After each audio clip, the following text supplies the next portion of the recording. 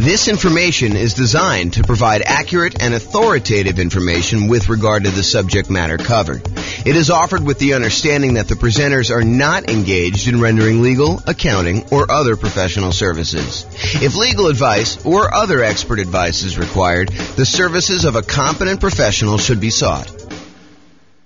Welcome to the Largo Real Estate Investing and Real Estate Financial Planning Podcast.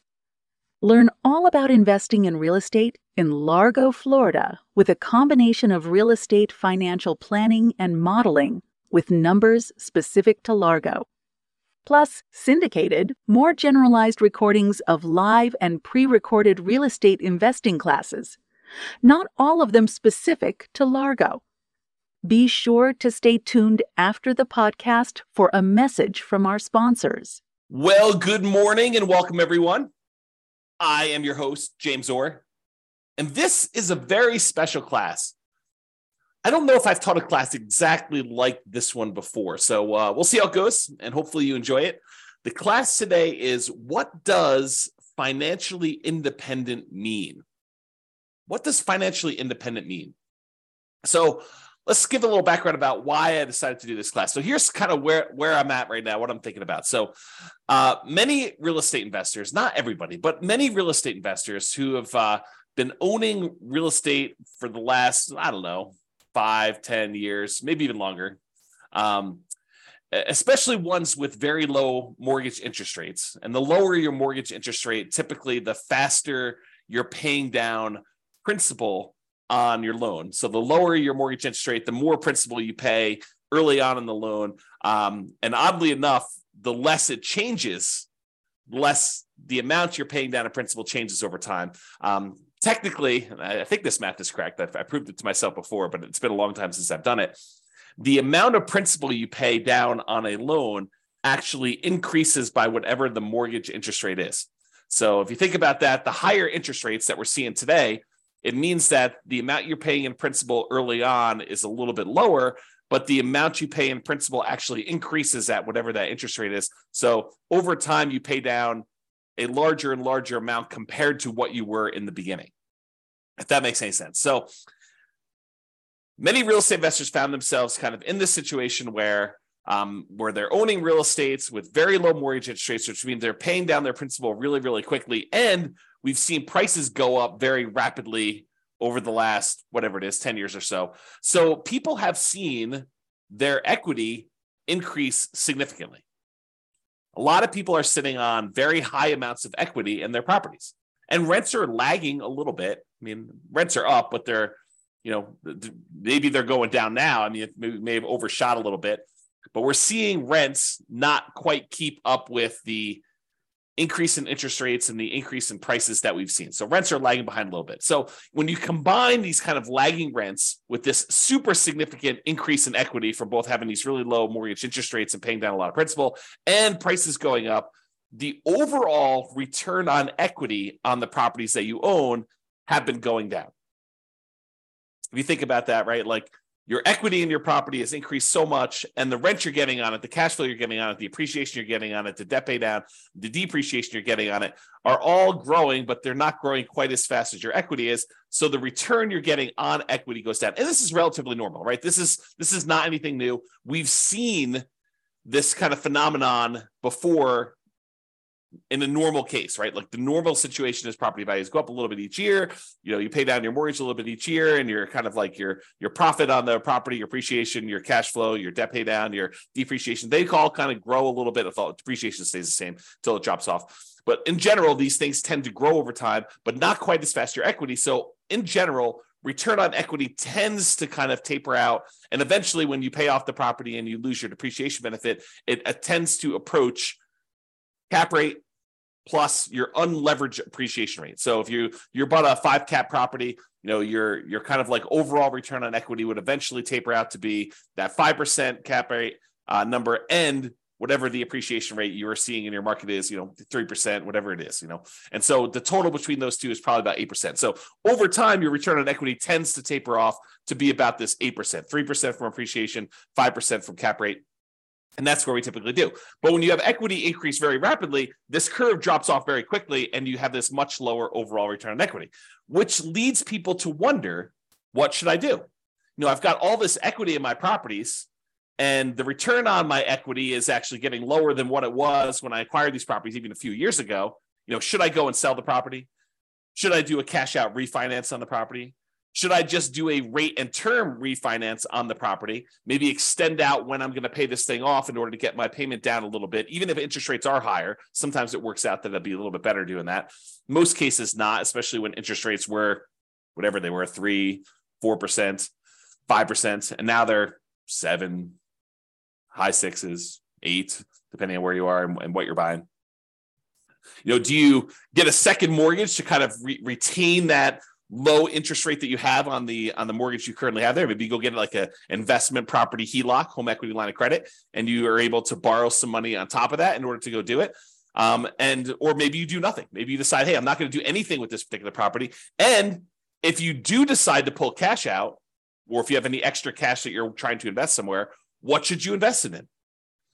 Should you go buy real estate? Well, buying now sure doesn't look like the deals that we had in the last decade or so, where interest rates were at all-time lows. Prices are high, interest rates are high, rents are lagging, making the cash flow on these properties less than amazing. And who wants to give up the cash flow on the property that you do have with these really low interest rates in order to go take on new properties that probably have worse cash flow? So it's kind of like in this really weird situation we're sitting in, where you have, these lagging returns on equity from having all this great appreciation and debt pay down over the last few years. And now you've got nothing really to invest in, which makes you wonder, what should I be doing? I think for a lot of folks, there's fear. What could happen in the future? Am I missing the boat? Do I, can I not acquire any more properties in my plan? I'm a little frustrated with that. There's some uncertainty. Is this the end of it? Did I miss the boat with this nomad thing? Did I miss the boat with buying these rental properties and having these rental properties work? There's doubt. Is this going to be the plan that gets me there? There's lack of clarity. What should I do? Should I go sell these properties? Should I go do a rate and term refi? Should I do a cash out refi? Should I add the second mortgage? Should I do nothing? Should I not buy any more properties? Should I continue to buy properties? And I think to a certain degree, there's a lack of focus. We're thinking about all these different options that we have, and we're thinking, well, maybe I should go look at something new, some type of shiny object. Should I go, speculate in land? Should I go, learn how to buy properties creatively subject to? Because, there's all these low interest rate loans out there. Maybe I should go acquire properties that way. Maybe I should go and do short-term rentals to get my cash flow up on properties. Maybe I should start doing accelerated depreciation or bonus depreciation in order to be able to overcome some of this negative cash flow stuff. Maybe I should do that in order to generate down payments for buying more properties. Like there's all these different options to think about. But then you start thinking, well, maybe I should stick to the plan. Maybe I should go and buy more properties so that I can use the equity I'm seeing in those, even if cash flow isn't amazing, to then go pay off, half of the properties that I keep. Buy 10, sell off 5, pay off the remaining 5. There's that strategy if you want to do that. Or maybe I should take extra cash flow and pay down my mortgage right now. So there's all this sort of like fear, uncertainty, doubt, lack of clarity, lack of focus. And honestly, these decisions are really driven by, what is your desired outcome? What do you really want from this thing? And for most of us, that's ultimately financial independence. And to be even clearer, a lot of times it's usually faster path to financial independence and or a safer path to financial independence, right? Because I think a lot of us, not everybody, but a lot of us will ultimately get to financial independence, even if we don't do anything crazy, anything aggressive, anything, taking action into our own hands and optimizing, right? But I think a lot of folks are like, well, if I can get there 10 years faster and I don't have to work the job that I don't love, or maybe some people love their job, but a lot of people are like the job that I don't love. If I can stop working that 10 years earlier, that's awesome. Or 20 years earlier. Or if I can do it where I have a much higher probability of being successful, because nothing is really guaranteed. There are very few things that are guaranteed. We'll talk about a couple things tonight that are guaranteed, or this morning. I'm in my own world. There are a few things that are guaranteed, but maybe we can make things safer where we have a higher probability of achieving our goals, our financial independence goals.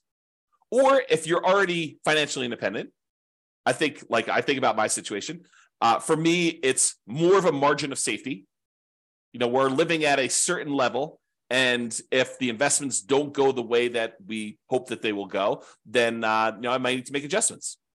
Or I will get closer to my line where I'll need to make adjustments. So for me, it's more margin of safety. If the real estate market drops 5, 10, 15, 20, 30%, I might want to think about what that has an impact on me. Or if the stocks that I have, drop X percent, I might think that I want to have a larger cushion or margin of safety there. Or I might want to de-risk myself, look at what my risk profile is right now and where my weak spots are and say, I have a certain amount of risk. What if I de-risk and do other things?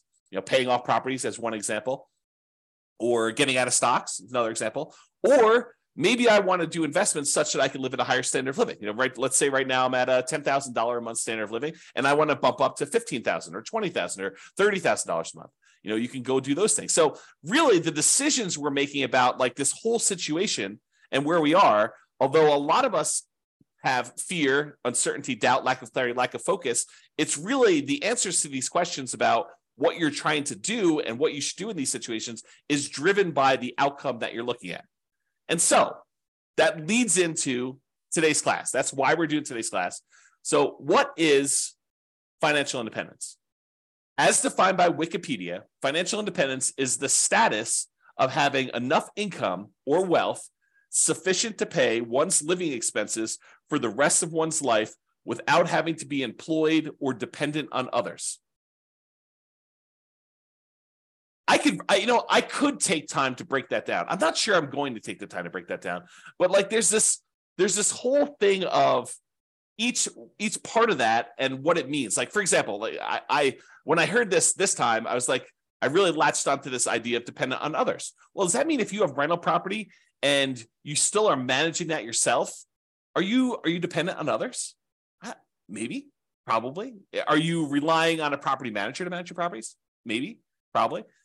So, even if you start thinking about it and breaking it down that way, the definition starts getting a little bit wacky for a lot of folks. So I'd like to back up, and instead of going in on, focusing in on each of those little areas and doing stuff, I think the general idea is that, you've got enough assets that it is bringing in income where you don't have to work your job anymore, right? That's more of a vague sort of thing. Or you could choose not to work your job. Because some of us, we decide, like I took sabbatical, what year was that?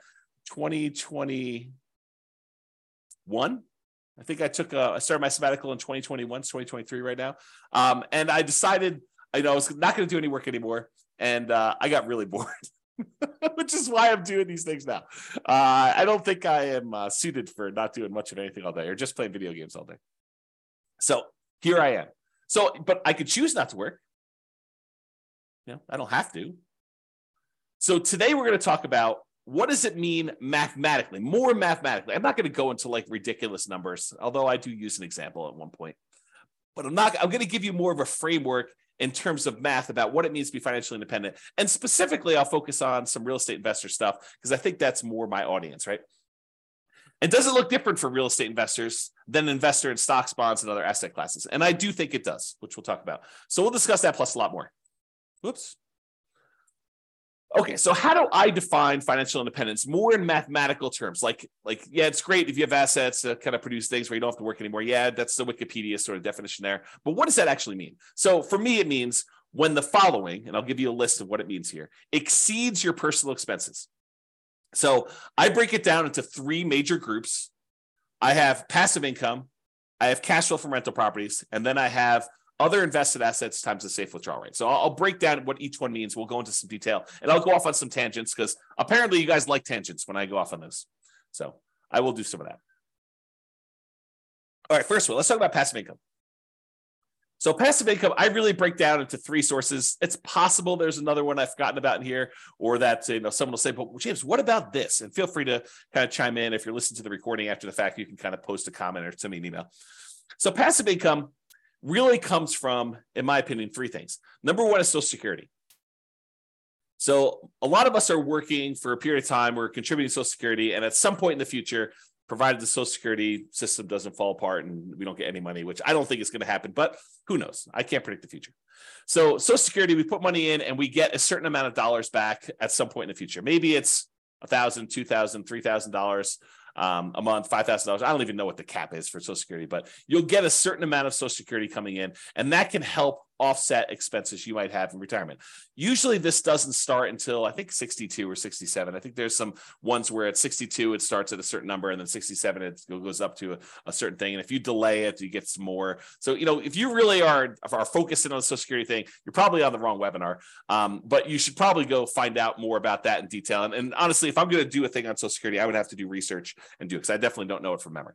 Okay. So passive income Social Security is one of them. Passive income from pensions is another, which is similar to Social Security. In some jobs, you actually have a pension where you're contributing a certain amount of money for your paycheck. It goes into this centralized fund. And I'm oversimplifying all this stuff, right? I'm not an expert on pensions or Social Security or annuities, which is the next one. So pensions, you're kind of contributing from a certain job that you put money into a pension. The pension invests that money and they pay out a certain thing when you retire, and you get that thing. What's interesting about pensions, and specifically, is maybe they're not small enough, but they're small enough in my mind where I have to think about the kind of black box versus detail model. And the black box versus detail model works like this. Sometimes it's helpful to simplify something down to a black box. For example, annuities as a black box would be, I put $100,000 into a black box and it pops out, $2,500 per year until I die. That's the black box. But what's happening inside the black box? Well, inside the black box is an insurance company. And the insurance company for an annuity, basically takes the $100,000 lump sum that you gave them, and they take that and they invest in things, stock markets, bonds, whatever they're investing in. And they know that, hey, you may outlive the normal life expectancy. And in that case, they're okay paying out more than what you probably should have gotten from that $100,000, especially if the market doesn't go your way. But there are going to be some people that did the annuity where they died early. And so for them, they're going to make some more profit on the people that end up dying early, and they're going to make less profit on the ones, or maybe even lose money on the ones where someone dies much later. But overall, because they've got, 100,000 people putting in $100,000 each, some of them are going to die early. Some of them are going to die based on their life expectancy, basically right where it is. And some of them are going to die much, much later, and they're going to lose money on those. And the overall, they're going to be able to make a profit. They're going to have enough money to kind of manage this thing correctly, pay out what they need to pay out, and make their own profit so that they can run the overall business of collecting these annuities, paying out the fees monthly, managing it, sending you statements, all that other stuff. So sometimes it makes sense to look at the black box of, I put money into this pension, the pension kicks out a certain dollar amount per year until I die or until I'm a certain age or whatever the agreement is with your pension to do that. And the idea is to simplify it down. And then sometimes you want to really step back and say, how are they able to do that? Like, what is going on that allows them to do it? So for example, when we think about the annuities one, you could take that same $100,000 that you were going to put into annuities and you could invest it in stocks and bonds yourself. The challenge is that maybe you do that and maybe the stocks that you pick don't go your way. Maybe, the ones that you pick end up going down in value, or the whole stock market goes down in value. Maybe the whole thing crashes, or maybe you outlive the reasonable time period that you expected to do that. And so you might do better by taking the $100,000 and investing in stocks yourself, or you might do worse. But the insurance company, because they're doing this in the aggregate for all these different people, they can kind of mitigate those risks across a large number of people. And so the amount that they pay out for the annuity is probably less than you might be able to do on average yourself, because they've got costs and they've got, some people might do better, some people might do worse. So if you go take $100,000, you invest in the stock market, maybe, and there's no promises in the future, but maybe you do 7% per year. You can figure out, with 7% per year and you taking out a certain amount, whatever it is, safe withdrawal rate on that money that you do, you can take out a certain amount of money and kind of live off that. But with an annuity, you put $100,000 in and they tell you, look, we're guaranteeing, I'm putting that in quotes because it's an insurance product. And so we're guaranteeing that you actually will pull out $2,500 a year, which is probably lower than your 4% safe withdrawal rate number. They're trying to be conservative and they need to make a profit. And they're kind of like guaranteeing that you will have this until you die, as an example. And there's all sorts of variations on this, right? There's annuities where you get some of the money back when you die, or you die within a certain range, or, or you have an annuity that kind of counts for two people's lives, you and a spouse, or there's all sorts of variations. And I'm not an expert on annuities. I'm not licensed to sell annuities. So go talk to a professional if you're really interested in those. But that's sort of the idea. And that idea applies kind of across the board, this black box simplifying other thing. So passive income from either Social Security, pensions, or annuities. Those are the three kind of passive income sources. The second one in my group is this net positive cash flow from rental properties. And I think a lot of folks on this particular webinar, because it's Real Estate Financial Planner, are interested in this kind of idea of net positive cash flow from rental properties. So you buy rental properties. In some cases, they have positive cash flow when you buy them initially, especially right now with really high interest rate and really high prices. Maybe not all of them, and if you're putting very little down, maybe not all of the ones you're buying now have positive cash flow to start with, but over time, rents tend to increase with inflation, kind of like creeps up a little bit. And because a lot of your costs are fixed, like your mortgage payment, which is usually a big percentage of your expenses on a property, your taxes and your insurance and all that tends to go up with inflation as well. But because your mortgage payment is a rather large percentage and your rents are going up and your rent is the big number on top, cash flow tends to improve over time on your rental properties. And if you start out negative, it'll eventually increase and become positive. And eventually, when your property is completely paid off, you get this big jump up in how much cash flow you're getting on it, and you see positive cash flow on your rental properties. Okay, so over time, this net positive cash flow from rentals can increase as you're doing it. The interesting thing, man, I'm going off on some weird tangents today. So the interesting thing about cash flow and rental properties, let me teach safe withdrawal rate first, and then I'll come back to this concept. But there's something interesting about cash flow and rental properties as compared to investing in stocks that is a little bit different. So we'll talk about that next. So why don't I do this? I'll go talk about safe withdrawal rate, and then we'll come right back to this. And Nick or Nathan, I see both of your names right together. One of you remind me if I go off track and I forget to come back. It's possible I will forget to come back, but I'm holding you guys responsible. So safe withdrawal rate times money invested in other assets. So we covered so far passive income, that's Social Security, pensions, annuities. We did that already. I also talked very briefly about net positive cash flow and rental properties, which I'll go into a lot more detail here in a little bit. Safe withdrawal rate money, safe withdrawal rate times money invested in other assets like bonds. So the third source of being financially independent is, let's say over time, you kind of put in whatever it is, $500 a month, and you invest that in stocks or bonds or something else like, I don't know, crypto, or not that I suggest you do crypto, but you get the idea. You can invest in something else. And then that money grows by investing in these other assets. And you can, when you're ready to be financially independent, say, okay, I've got $1 million saved up. What is a reasonable amount of money that I can take out from this $1 million each year where I am not super likely to have this go down to zero in my lifetime? And so what that is called is a safe withdrawal rate.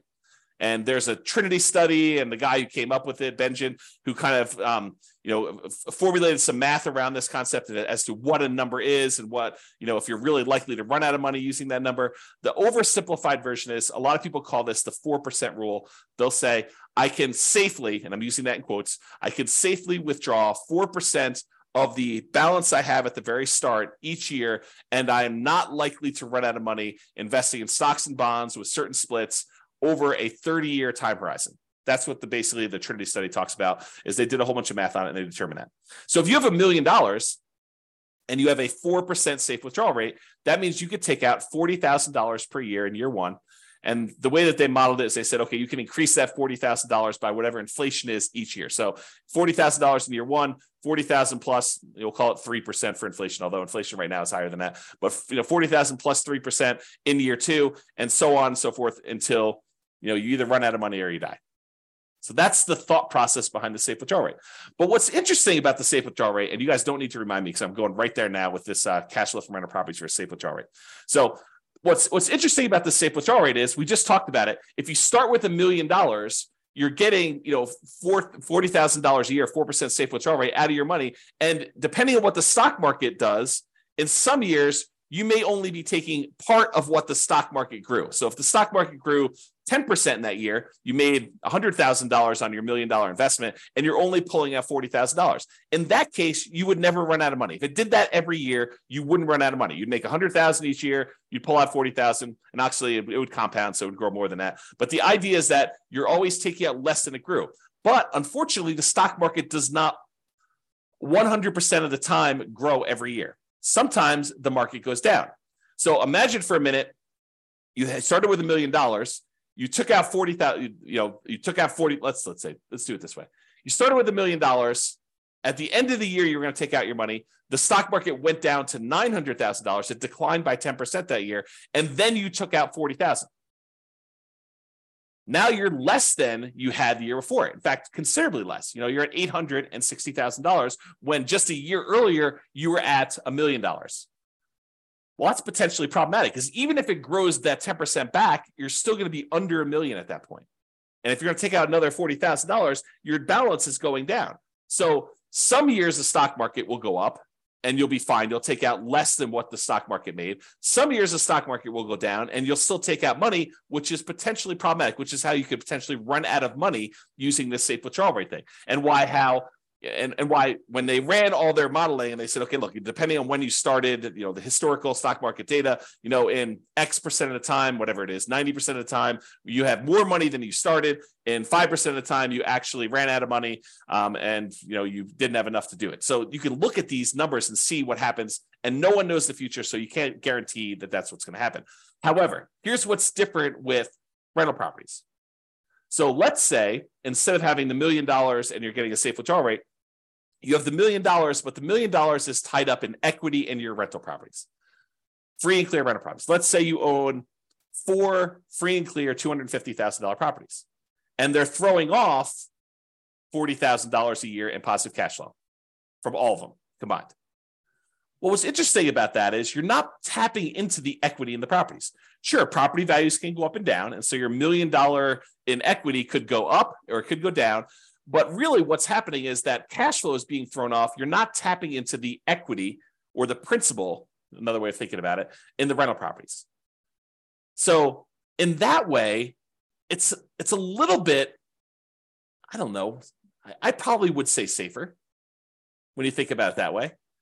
But there are some weird things that can happen even with that. So for example, let's say you've got this $40,000 a year coming in from your cash flow on your $1 million worth of equity in your rental properties. And you have your budgeting for your property taxes, your property insurance, your property management, vacancy, you're kind of budgeting for all those, maintenance on the property. But what you aren't necessarily budgeting for is capital expenses.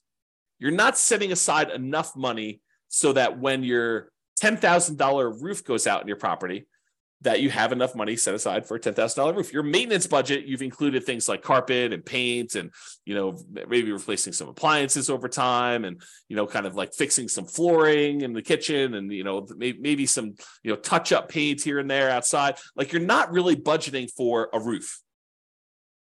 Some people would, but I think a lot of folks would not include that in their normal budget. So if you have a $10,000 roof come up and you were making $40,000 a year in cash flow, positive cash flow on your free and clear rental properties, what does that mean? Well, you could go and get like a home equity line of credit on these free and clear rental properties. Maybe you do on one property where you say, okay, it's worth $250. What's 70% of $250? What is that? Probably 140 something. I don't know, whatever the math works out to be. So you take 70% or 75% of the $250,000, you get a home equity line of credit on that. And what you do with that one is you say, okay, look, if I have a capital expense like a roof, I could go ahead and put the $10,000 on the home equity line of credit. I've got a little bit of debt on that, and I've got to pay off that debt over time, but it allows me to make those payments on that debt over a period of time instead of having to say, I made $40,000 a year on this particular property, and now this next year I'm only going to be able to make $30,000 because I needed to pay $10,000 for the roof. That could be hurtful for you if you're using this to live on. Instead, you could say, okay, I'm going to get $40,000 a year. I'm going to put this HELOC on this property, and I got to make payments on it, so I'm going to reduce it, but I'm not going to reduce it by the full $10K.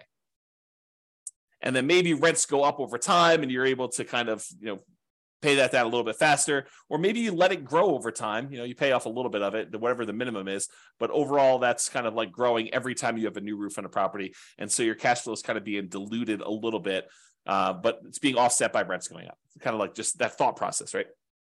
Okay.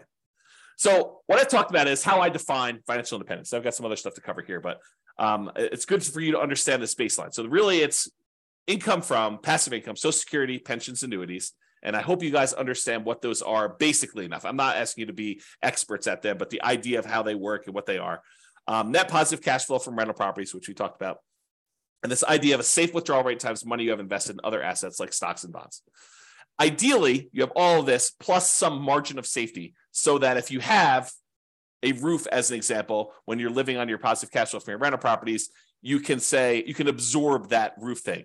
Or if you have a particularly bad period of time in the stock market, you could deal with that. The annuities, the pensions, and Social Security, unless those go away, like you have an insurance company completely fail and the reinsurance company completely fails, their backup happens, or the company where you're getting your pension from goes out of business, or they restructure your pension. Unless you have a catastrophic event like that, most of those are pretty stable. Pretty likely to continue on, sort of stuff. So you might not need as much margin of safety to do that, which kind of leads me to an interesting discussion. If you're taking your $1 million, you're investing in stocks and bonds, or you're buying these rental properties, you're kind of like putting the risk into the rental real estate market. Those are two different risks, right? Like you're investing your money in the risk of a rental property and the rental market doing well and rents kind of being where they are and all that stuff. And the other one, you're expecting, companies that you've invested money in to kind of continue to perform and do what they need to do so that you can kind of pull that money out. When you buy like an annuity, you are putting that risk off on someone else. So you're paying a premium for that, but you're putting that risk off on someone else. So if you're like a scaredy cat, if you got a big yellow streak down your back and you're like, I don't like any of this risk stuff, you could offset all of these risks. You're like, hey, look, these rental properties, they make me nervous. I want to get out of them. You could use them temporarily and then take that money, sell off your rental properties, and then buy like an annuity as an example. Not that I'm recommending you do this, but you could, use your rental properties to acquire them over time, deal with that risk for a period of time, and then say, look, now that I'm retired, I don't want any risk. I want to de-risk completely. I'm going to take all the proceeds from that and I'm going to buy an annuity as an example. Or maybe you're like, look, I've got all this risk and all this overhead and management and all these rental properties. They've done really, really well for me while I'm growing it. But now I'm at a point where I want to retire and I don't want to put in all this effort. I want to convert to a much more passive, less work, less oversight type of model. I don't want to manage a property manager anymore. I'm going to take the proceeds from my rental properties after I pay, real estate commissions and capital gains taxes and depreciation recapture and, your closing costs, like all the expenses on it. You take the net you get after you walk away and you take that money and you invest in stocks and bonds or whatever you want to do, and then live off safe withdrawal rate if you prefer that type of risk to the real estate risk, and do that. So just things to be thinking about as you do this. And one of the reasons why we're having this discussion is you are going to want to choose at some point which of these areas you want to focus in on and achieve financial independence from. So I think the choice is, once you decide, okay, look, here's my plan. I'm going to buy rental properties. I'm going to acquire more than I need. Then I'm going to sell part of them and pay off the other ones. And I'm going to have free and clear rentals. That's your plan. Work your plan. Or I'm going to take all these rental properties, and at some point, because I'm not going to want to be property managing when I'm 80 years old, or managing my property manager when I'm 80 years old, I want to take this money and I want to invest in stocks or bonds or annuities or whatever. Okay. So that's the idea behind it. Any questions? I know I've been going off on a lot of tangents. That was the intent of this class. That's why I said it's not been one quite like this. No questions? You guys are quiet. So I really do like this quote for this, because I think it characterizes a lot. I see this a lot. When I was doing a lot of real estate investor classes weekly, and I have people coming to class, I would hear this in different versions of this. I would kind of hear this story. So the Cheshire Cat in the book Alice in Wonderland, I'll kind of read you the page. This is a quote from the book. So the quote is, "Would you tell me, please, which way I ought to go from here?" That's Alice asking the Cheshire Cat. The cat replies, "That depends a good deal on where you want to go to," said the cat. "I don't much care where," said Alice.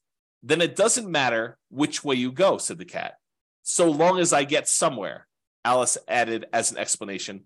"Oh, you're sure to do that," said the cat, if you only walk long enough."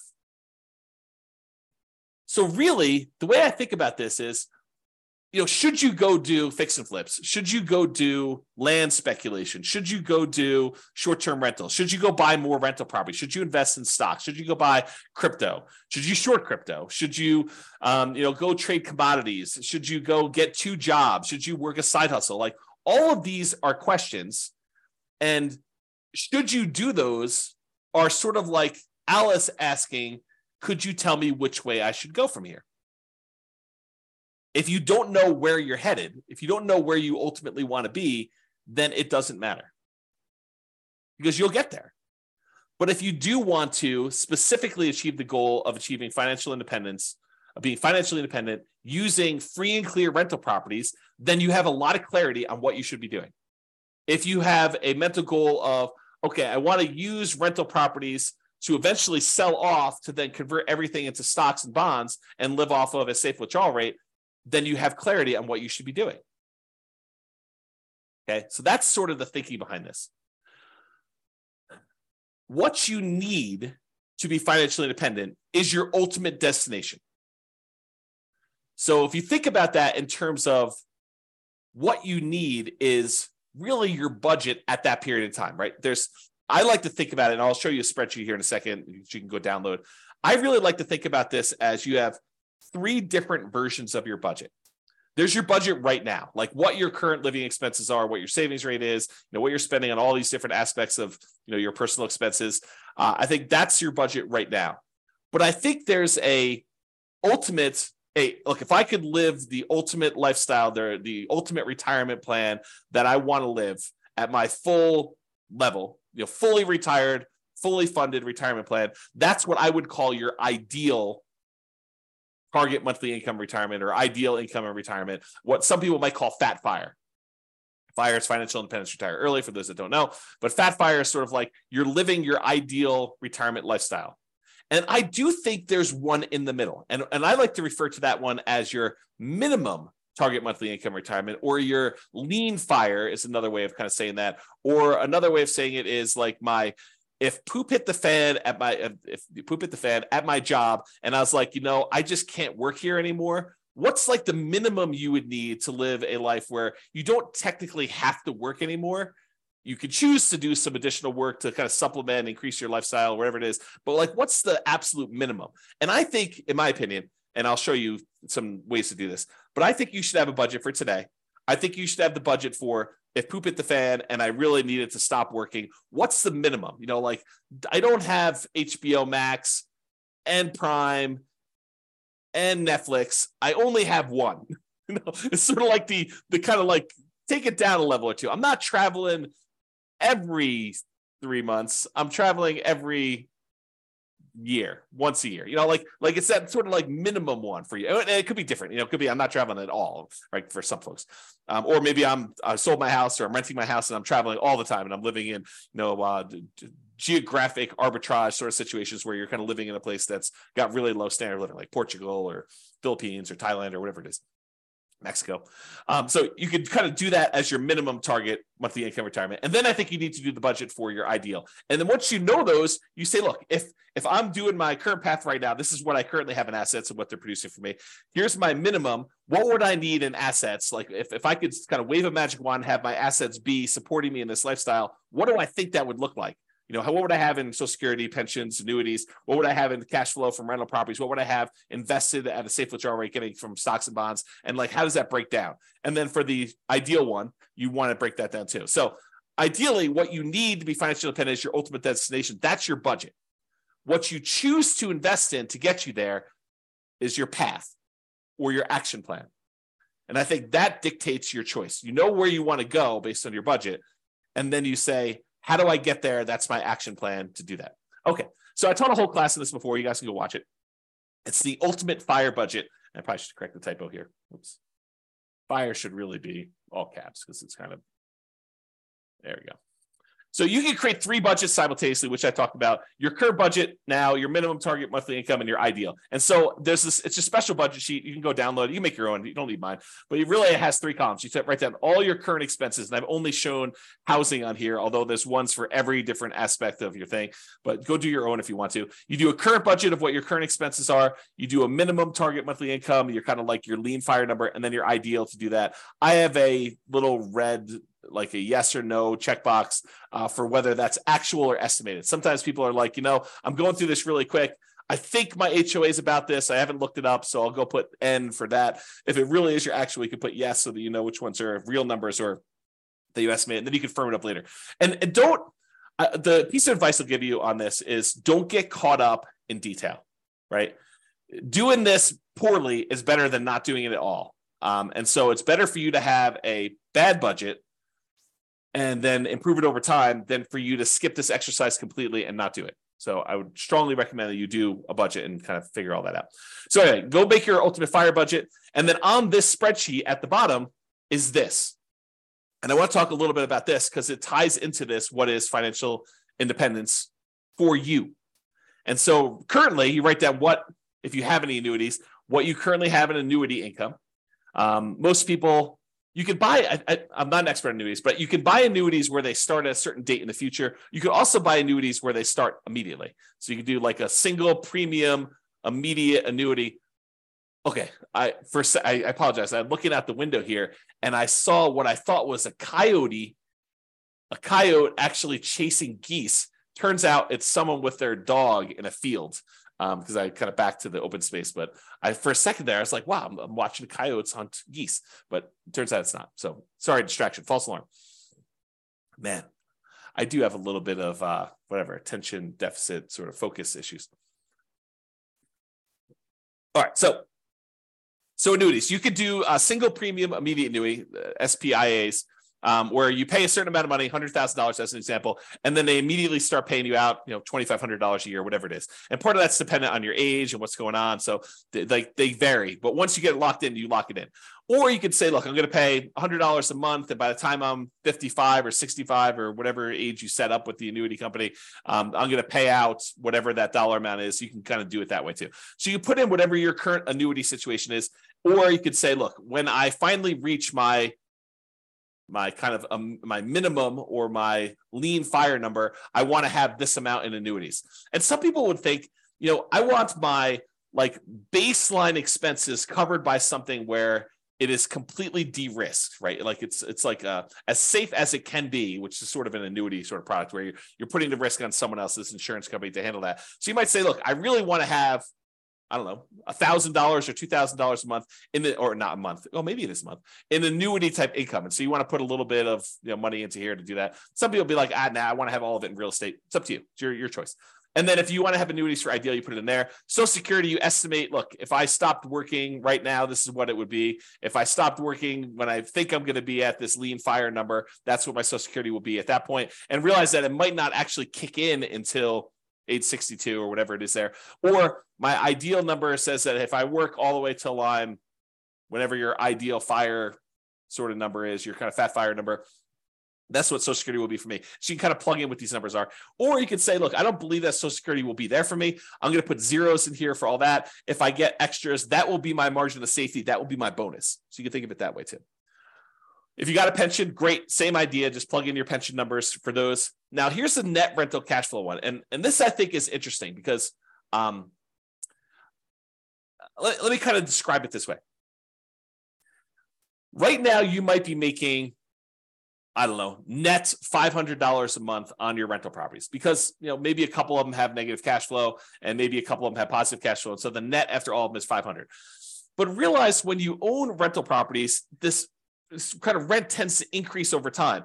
And so you have to look at a couple different things. You have to look at, what it is right now, what it will likely be when you're sort of in the future. And you can kind of guess at that or kind of do some really rough line estimates. If you have access to the real estate financial planner software, you can put it in your numbers and see what it is at any point in time to do all that modeling for you. But if you don't, just kind of estimate and say, this is where it is.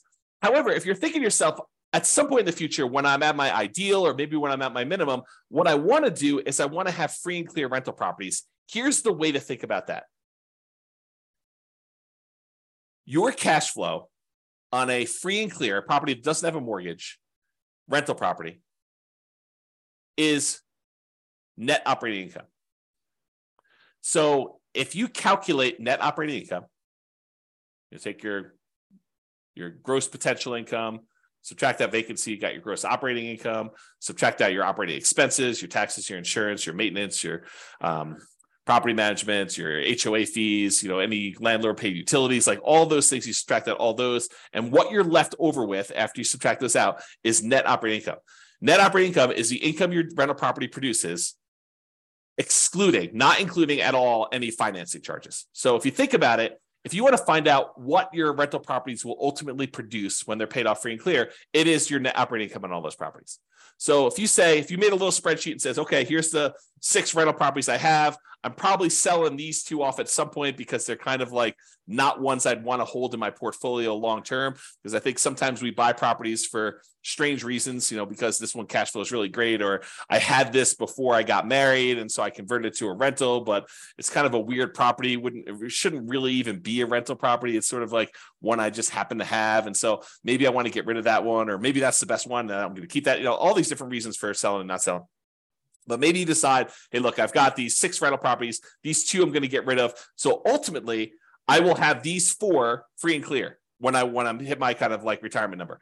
And so you want to look at what your net operating income number is on those 4, if they were completely paid off, and how much that would contribute toward you being financially independent. So you got to put those numbers in here in the spreadsheet.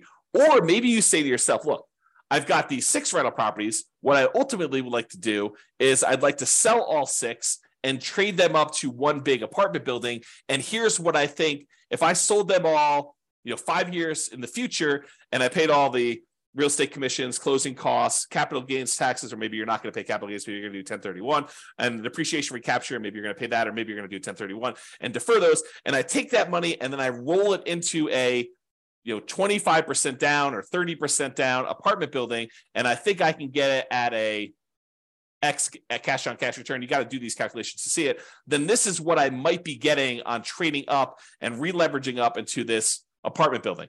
And you got to go look at your numbers and see exactly what that would be and when it might be to kind of plan for this, to figure it out. So you just kind of put in your net rental cash flow on there for doing that. Okay. I think I covered what I wanted to cover on that. Any questions on that before I go off on some other tangents here?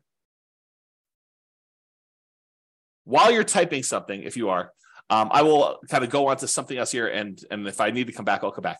So what the spreadsheet is designed to do is, because a lot of times we know these numbers, I said, let's go ahead then and solve for how much extra money you would need to support yourself. So the thinking in the budget, if you're going to go fill out the budget, at least my version of the budget, you go make all your budgets for your current, your minimum, and your ideal, and it kind of calculates all of your expenses for any of those 3 situations.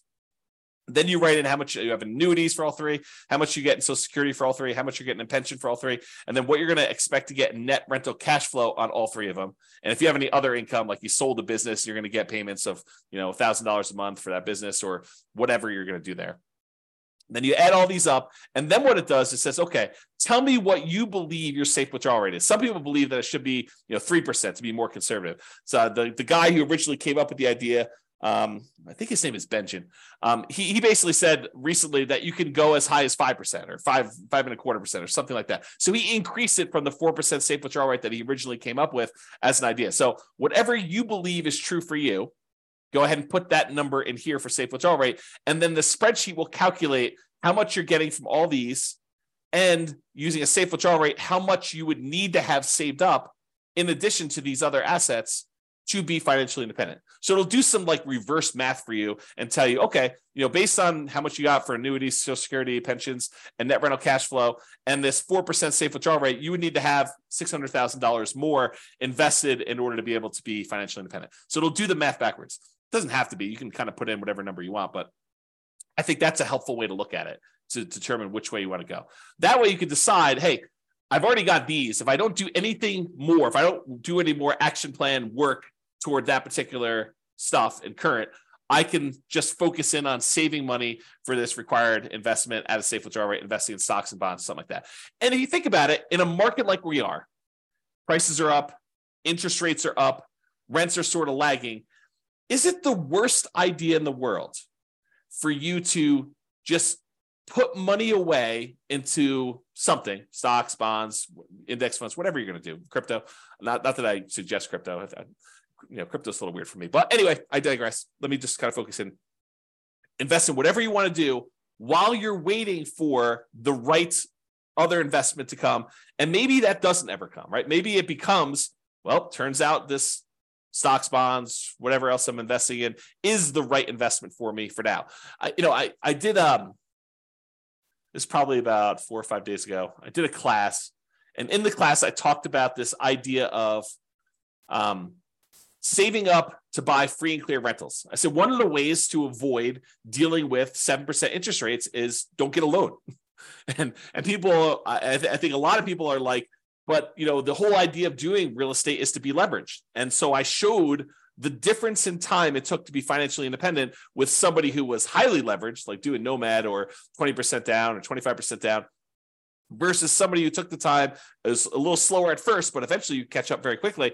Someone took the time to save up all their money and then eventually buy properties free and clear. Same properties, except one, you got 5% down loans really early, or 20% down loans or 25% down loans earlier than you would for being completely free and clear. And the time difference between somebody doing the highly leveraged one and buying free and clear was not significant. It was a little slower, but it was not significant. And honestly, it de-risks you, or it changes your risk, because a lot of times you're investing in something else, stocks, bonds, or something else, while you're waiting to buy this property free and clear. But eventually you buy the property free and clear, and it's not that much longer. Like if you think, oh, it's going to take me twice as long. Nope. And depending on your city and the characteristics of your properties, it could be not that much longer at all, like a few years.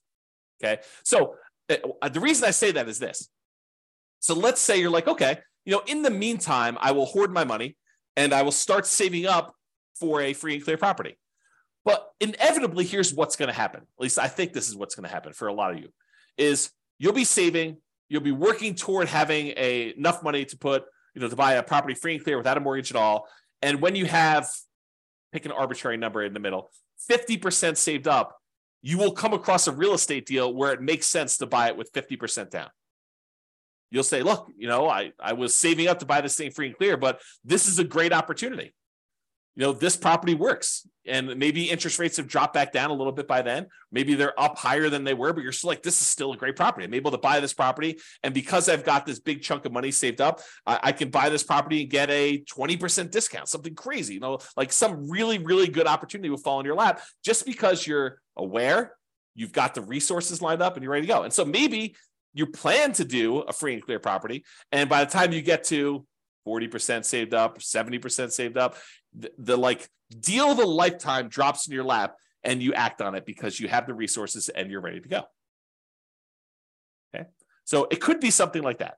But one of the takeaways from this is don't stress, relax, get some clarity on where you're ultimately going, and be ready to act on that plan. Okay. This is what I was talking about. Get clarity on what financial independence means to you. So when you are financially independent, what do you want it to look like?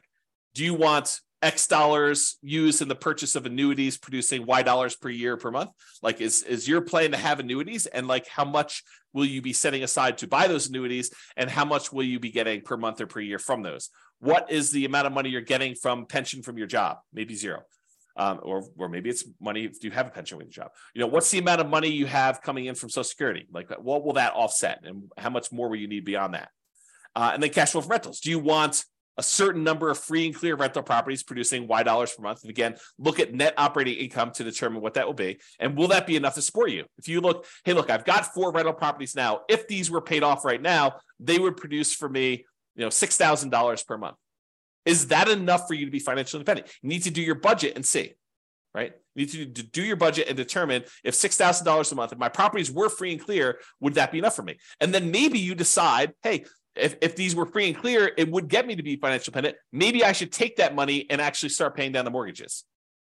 Or maybe you should take that money, invest in stocks or bonds or whatever it is, get a slightly higher return. And when you have enough as a big lump sum, take that and pay off a mortgage in full. Because you don't really get any cash flow benefit by paying a little bit more down on your mortgage, right? You're basically making $200 a month in positive cash flow, and you owe $200,000 on it. If you go pay $1,000 and reduce that $200,000 mortgage down to $199,000, it doesn't improve your cash flow at all in the short term. Your cash flow is still going to be that $200 a month. You pay down another $1,000 and go down to $198,000 that you owe. It doesn't improve your cash flow at all. So it doesn't have any short-term effects. Really, the only impact it has is you pay a little bit less interest on that mortgage. And if your mortgages are old mortgages where they're at 3, 4, 5%, you are literally earning 3, 4, 5% on that extra $1,000 that you used to pay down the mortgage. You're not getting any more return than that. Now, if you have a 7% mortgage that you just got and you pay down an extra $1,000 on that mortgage, guess what the return on that is? 7%. that becomes super interesting. It kind of now dictates which mortgages we should pay off to kind of do this. And there's some weird exceptions, right? Because if you're down to like the last $50,000 on a mortgage and that mortgage payment was $2,000 a month, it looks really different. Although this is not mathematically correct, it looks really different if you pay off $50,000 on that mortgage and you free up $2,000 a month or about $24,000 a year in extra cash flow, right? If you owned you owned a mortgage for a long period of time, you owe $50,000 left on it, and the mortgage payment is $2,000 a month. When you pay that mortgage off, when you finally pay off that $50,000, your cash flow immediately improves by $24,000 a year, $2,000 a month. Even though technically you're only getting a return of whatever the interest rate is, now that the mortgage is paid off, your cash flow immediately improves by that $2,000 a month because you don't need to make that mortgage payment anymore. Kind of crazy. Okay. So I went off on a tangent. I'm not sure how far back to go to pick up. So, okay. So we had this thing here. I said, do you want a certain number of free and clear rental properties producing X, Y dollars per month? You look at your net operating income and you determine, will that be enough to support me? We talked about that idea. You have $6,000. If you have all these properties paid off, maybe you start paying off those mortgages with a little bit of cash flow each month.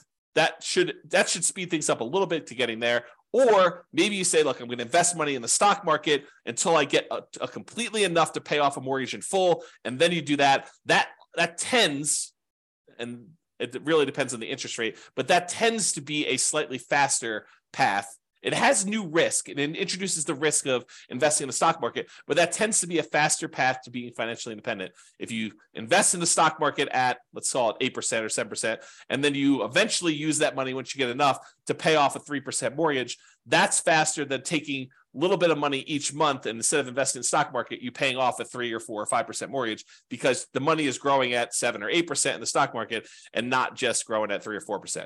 Okay. That's why we might do it that way. Now, if you've got a 7 or 8% mortgage versus a 7 or 8% stock market, you can make the decision to actually, either do the stock market or to pay down the mortgage.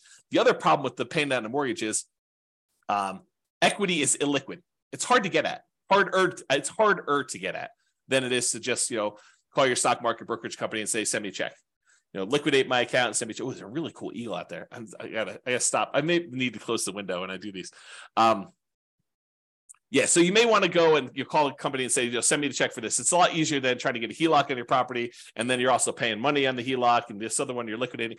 So I don't know, there's things to consider there. So cash flow and rentals, we talked about doing free and clear ones, or you could say, look, I want to have 10 leverage rental properties producing Y dollars a month. Maybe you want to get to the point where each rental property is producing $400 a month positive cash flow or $500 a month positive cash flow, and you want 10 of them. And so now you have 5,000. And then over time, as the mortgages pay down and the rents kind of go up, you eventually improve that cash flow. And so there's some benefits to doing it that way too. The free and clear one, your cash flow tends to increase slower because it's not leveraged anymore. With the ones that are leveraged, your cash flow tends to improve a little bit, although it comes at a risk cost. It comes at an additional measure of risk. So if you're going to do that, you should definitely talk to someone about how these risks kind of play out and which one's better.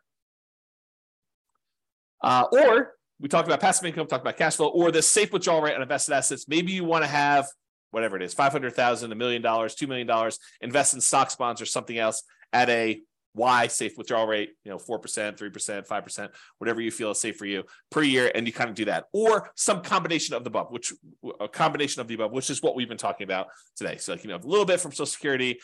Maybe I have I buy a little bit in annuities. Maybe I have, one free and clear property and, 3 leverage properties or whatever you have. And maybe you have $1 million in safe withdrawal rate assets in order to be diversified across a wide number of asset fields to kind of mitigate your risk and get some of the benefits of some things and some of the benefits of other things. Any questions on that before I do it? Okay.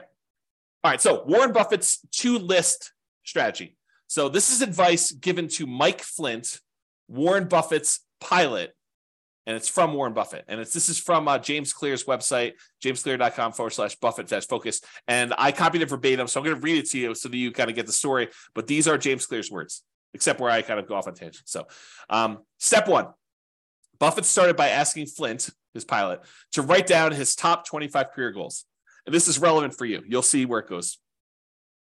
So Flint took some time and wrote them down. No, you could also complete this exercise with goals for a shorter timeline. For example, write down the top 25 things you want to accomplish this week. Step 2. Then Buffett asked Flint to review his list and circle his top 5 goals. Again, Flint took some time, made his way through the list, and eventually decided on his 5 most important goals. Now, note, if you're following along at home, pause right now and do these first 2 steps before moving on to step 3. This is James Clear talking right now. Step 3. At this point, Flint had 2 lists. The 5 items he had circled were list A, and the 20 items he had not circled were list B.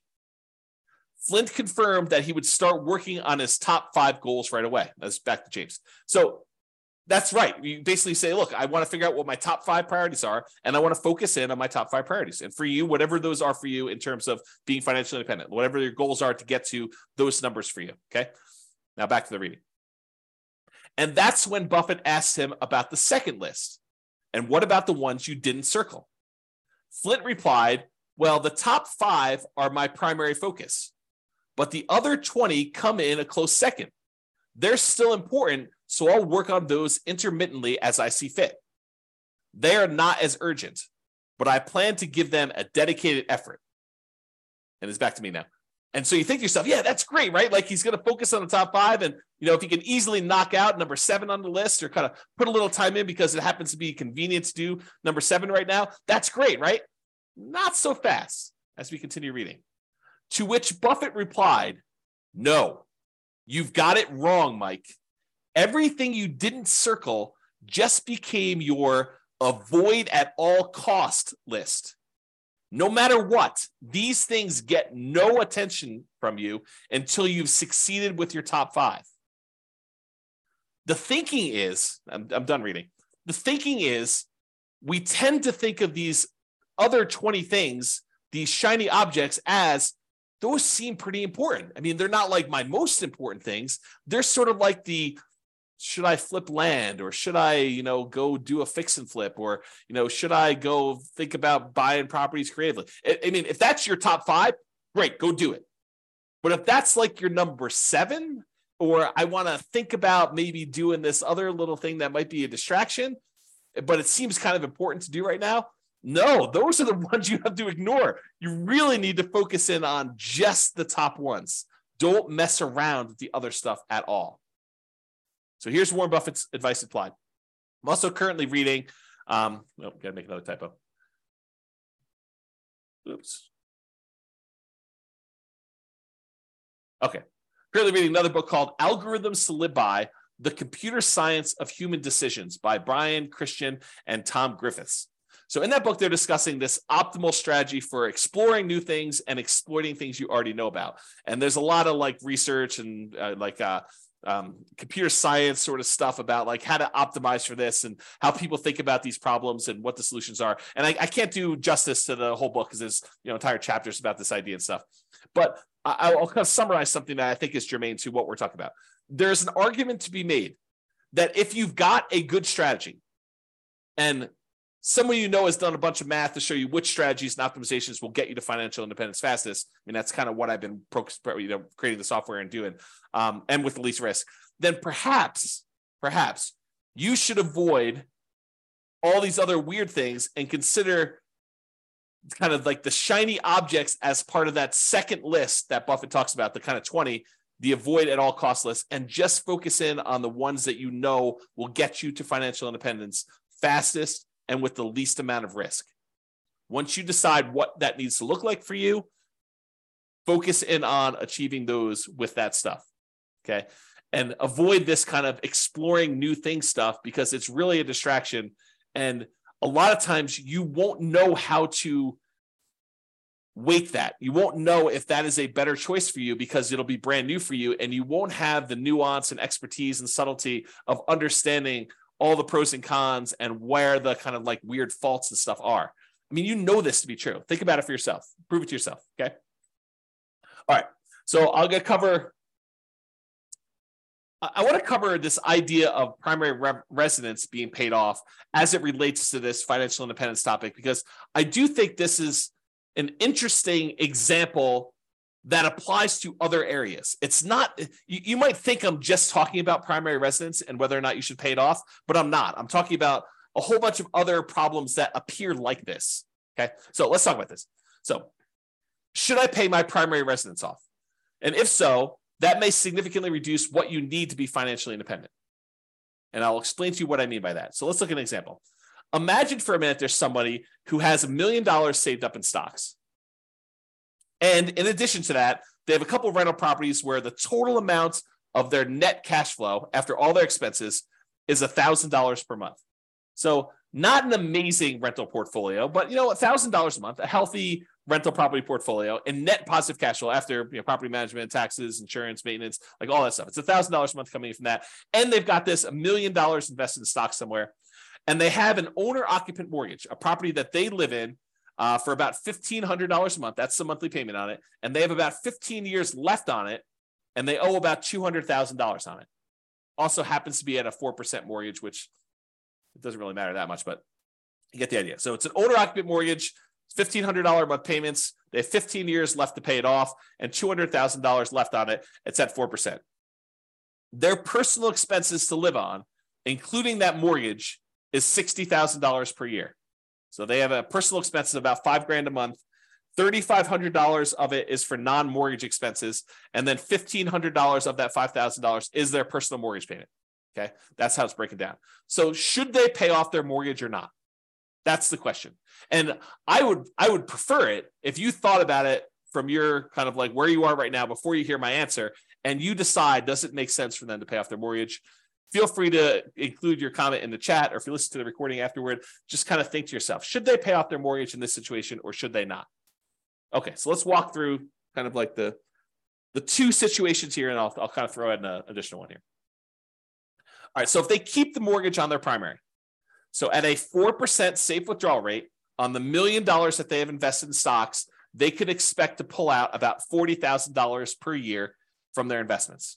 So just by having that $1 million invested in stocks at a 4% safe withdrawal rate, they can actually generate about $40,000 per year in income on that. Plus, they have that $1,000 per month in cash flow on their rental properties. So they have about $12,000 in cash flow on their rental properties per year as part of their kind of like income. So between $40,000 from the stocks at a safe withdrawal rate and the $12,000 in cash flow for the year, they have about $52,000 per year in income. But they have $60,000 per year in expenses. So technically, they're not financially independent, right? They need $60,000. They got $52,000 a year achieved. So they're 86.7% of the way there.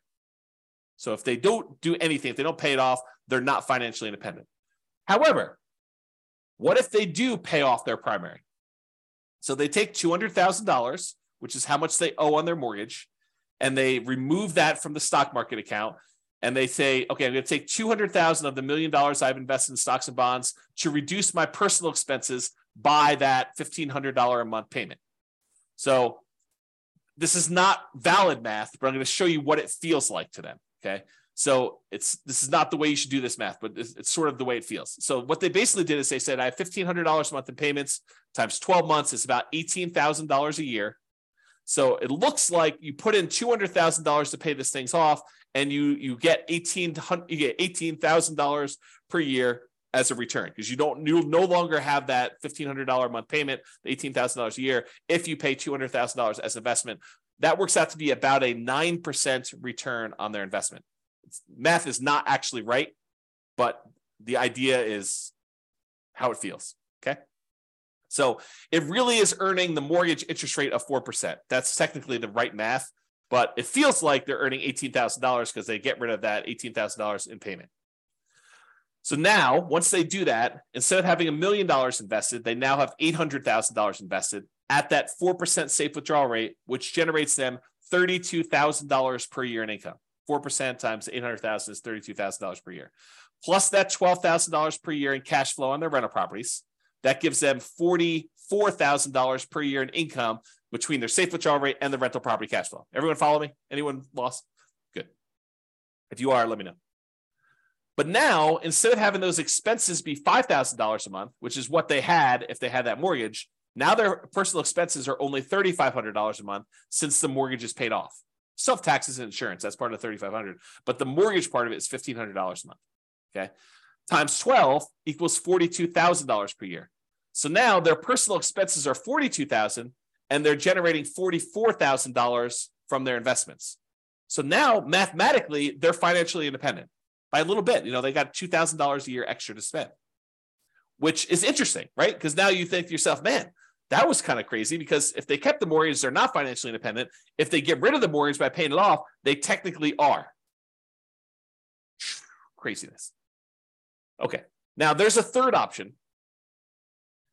They could choose to not pay off the primary residence, keep the $200,000 invested, but just pretend, just arbitrarily, I am financially independent, even though mathematically you don't meet the definition, right? We're financially independent. We're not going to work anymore. They would be withdrawing higher than their 4% safe withdrawal rate from that $1 million, right? Because they're short. They're short by $8,000 a year, because they were making $52,000 a year in income, and they're short and they need $60,000. So for a while, for 15 more years, they're pulling out an extra $8,000 per year from their stock market portfolio. So they would be withdrawing higher than that 4% safe withdrawal rate. Okay. But that's only happening until either, number one, their mortgage is paid off completely 15 years later, or two, cash flow in the rentals increases enough that they eventually qualify as FI. Because remember, they're making that $1,000 a month in cash flow. Let's say that's from 4 properties that are leveraged. Well, next year, they might be making, $1,200 a month in cash flow. And the next year, they might be making $1,400 a month. And the next year, they might be making $1,600 a month. So eventually, you get to the point where the extra money coming in from rents kind of creeping up slowly over time on the rental properties, and the expenses creeping up, but not quite as fast. That extra cash flow that they're getting will eventually cover that $1,500 a month mortgage. It may take a while, but they could do something like that, where you sort of like, I've been calling this chillaxing into retirement. I used to call it coast fire, but someone else used coast fire to mean, when you have enough money that if you don't add any more, then eventually you become financially independent if you just kind of work your job and spend all your money. I can't use coast anymore. So I've been calling it chillaxing into financial independence, where you kind of have these kind of like assets that you're not technically there, but you stop working anyway, because you know that eventually something is going to happen that'll make you financially independent. For example, if 2 years from now, you have 2 years left on a couple of investment property mortgages, and you know that they're going to be paid off. And at that point, your cash flow is going to improve by $3,000 a month. And you're like, hey, look, I've got enough money to get me from today to 2 years from now when those properties are free and clear. And when they are free and clear, then I'm going to be financially independent. Couldn't you stop working the 2 years earlier? Because you're going to get there in 2 years. I mean, the properties are going to pay off, right? And then you're going to have enough. So you could sort of chillax. That's like another example of this, as I mentioned at the beginning. This is like a kind of case study, but it's wider breadth. It applies to more than just this exact example. Okay. So I don't know, just something to think about there. Another kind of thought process, and I'm getting toward the end here in the presentation. If you're 110 years old and you have $1 million saved, do you really need to keep a 4% safe withdrawal rate at that point and only spend $40,000 a year? And I would argue probably not, right? If you have $1 million, you probably don't need to limit yourself to $40,000 if you're 110 years old. And so I've done the extreme case. At some point, you come back and say, well, what about 109? Well, probably same answer. What about 108? And if you keep coming back enough, eventually you get to the point where you're like, I don't know where this is for you, but there may be a point at 50, 60, 70, 80, 90 years old where 4% no longer applies to you. And that's for something for you to think about. The Trinity study, which is where we got that safe withdrawal rate math originally done for, was a 30-year time period. That's what they were planning based on. And many of the results had you end up with more money than you started with. In some cases, a lot more money than when you started. However, there were a small percentage of times when you ran out of money over 30 years. And that's where they're trying to find that kind of sweet spot for a kind of safe withdrawal rate. Okay. And we don't know the future, right? 4% over the next 40 or 50 years, 4% may prove to be way too conservative, or it may prove to be not conservative nearly enough. You may have been at like a 2% safe withdrawal rate over the next 50 years. We don't know the answer to that. And that's sort of the discussion we had where we talked about this idea of annuities, where you lock in a fixed dollar amount and then it's up to the insurance company to deal with that risk. It is off of your plate if you decide to do that. Or we talked about the rental properties and how you're technically not spending the principal. You're kind of only spending the fruits of the asset, the kind of like the cash flow portion of it. And you've got the equity all kind of like saved up there. And then we talked about that roof and how you might need to tap into it for different things. So all these things are kind of related, just kind of things to think about. All right, I think I have 2 more slides after this, or this one and one more. So here's a couple of kind of like off the wall things as to like, how do these apply to being financially independent? And warning, I will tell you, I've labeled this my controversial list of what is included in safe withdrawal assets because some of these are controversial. So, and if you have equity in a property or you have equity in a business, which rental properties are really a business, right? And if you think about that, but equity in properties or equity in a business, unless you plan to convert that to invested assets, unless you plan on selling it and then investing in stocks or bonds or whatever it is, you cannot use that as a safe withdrawal rate number. You can't say I've got $1,000 a month in cash flow and $1 million in equity in my property. So really the $1 million in equity, I could use that as a safe withdrawal rate and do 4% on that. So that's really $40,000 a year. Plus I've got this $1,000 a month in cash flow. So that's $12,000 a year. I add those together, I get 52. No. You are not allowed to do that math that way. Cannot do it that way. Okay. The equity, the $1 million in equity is what is producing the $1,200 a month or whatever I said, $1,000 a month in cash flow, $12,000 a year. That equity is what's producing the cash flow. You can't double dip. And that applies to businesses as well. Okay. Unless you sell the rental property, you convert that to stocks or bonds or whatever it is. And then you could use a safe withdrawal rate on it. And where this comes up, and I think I'm jumping ahead here, where this comes up a lot is some people will say to me, James, what I want to do is I want to ultimately become a hard money lender. I want to use rental properties to get to the point where now I have, $5 million that I could lend out at 12, 14, 16, 18, 20% to people doing fix and flips where I could then make 12, 14, 16, 18% of my money. And by doing that, that means I can actually count that 12, 14, 16, 18%, whatever number I'm getting for those loans, I can count that as pure income.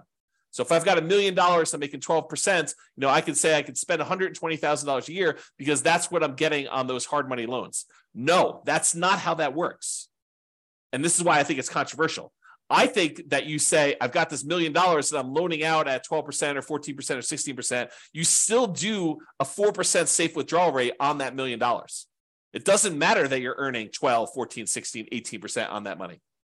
You really need to use the 4% safe withdrawal rate. It's as if you invested that $1 million in stocks and the stock market did 12, 14, 16, 18% over those next couple of years. It's the same idea. We're still only using the 4% safe withdrawal rate on that. Okay? All right, continue on. Equity in properties to business. You could use true cash flow to determine whether you're financially independent. True cash flow includes cash flow plus depreciation, cash flow from depreciation. So the tax benefits of owning the rental properties too, you could combine those. It's less conservative to do it that way. I think it's a legitimate way to do it though, because you have to think about that as a real benefit. It's not just it's not that doesn't exist.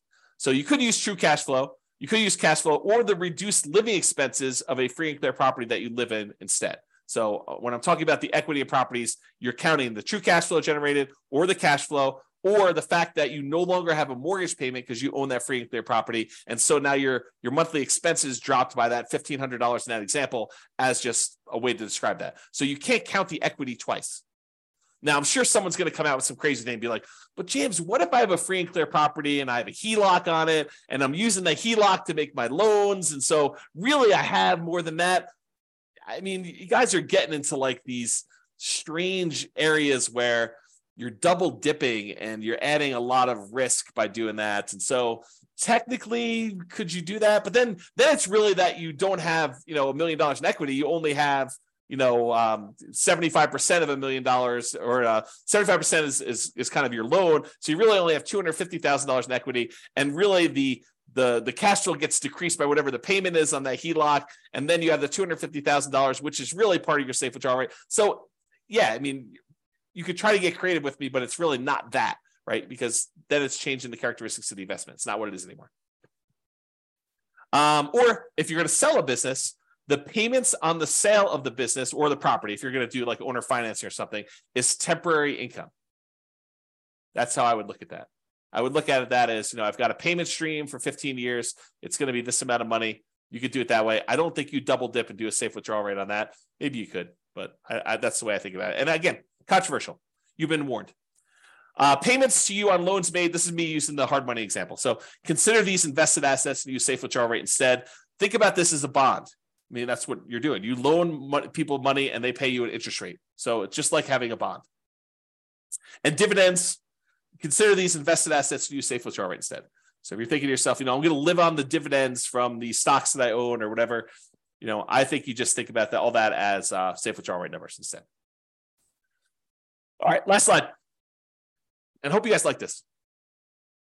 So the question is, should I blank my either rental property or regular property? And the question of, should I sell my rental property? Should I sell my property? Should I cash out, refi my property? Should I cash out, refi my rental property? Should I, do a rate and term refinance on my rental property? Should I add a second mortgage to my rental property? Should I pay off my rental property? Should I do nothing to my rental property? The my rental property or my property is really a question of your priorities and what will get you closer to your goal of financial independence faster and or with less risk. Because if you tell me I want to do annuities or I want to have a certain amount of money invested in, stocks and bonds and use a safe withdrawal rate, if I say I want to have cash on rental properties, it affects how I think personally you should answer that question. There are non-mathematical questions and analysis about that, which I'm planning on doing a class on that. I'm not sure it'll be tomorrow, but soon. I think I'm going to do a question about like the non-mathematical questions of should I sell or should I refi my rental property? And then I think there are math-based analysis about that. Doing the analysis to say, here's the amount of return I'm getting from appreciation and debt pay down and cash flow and tax benefits.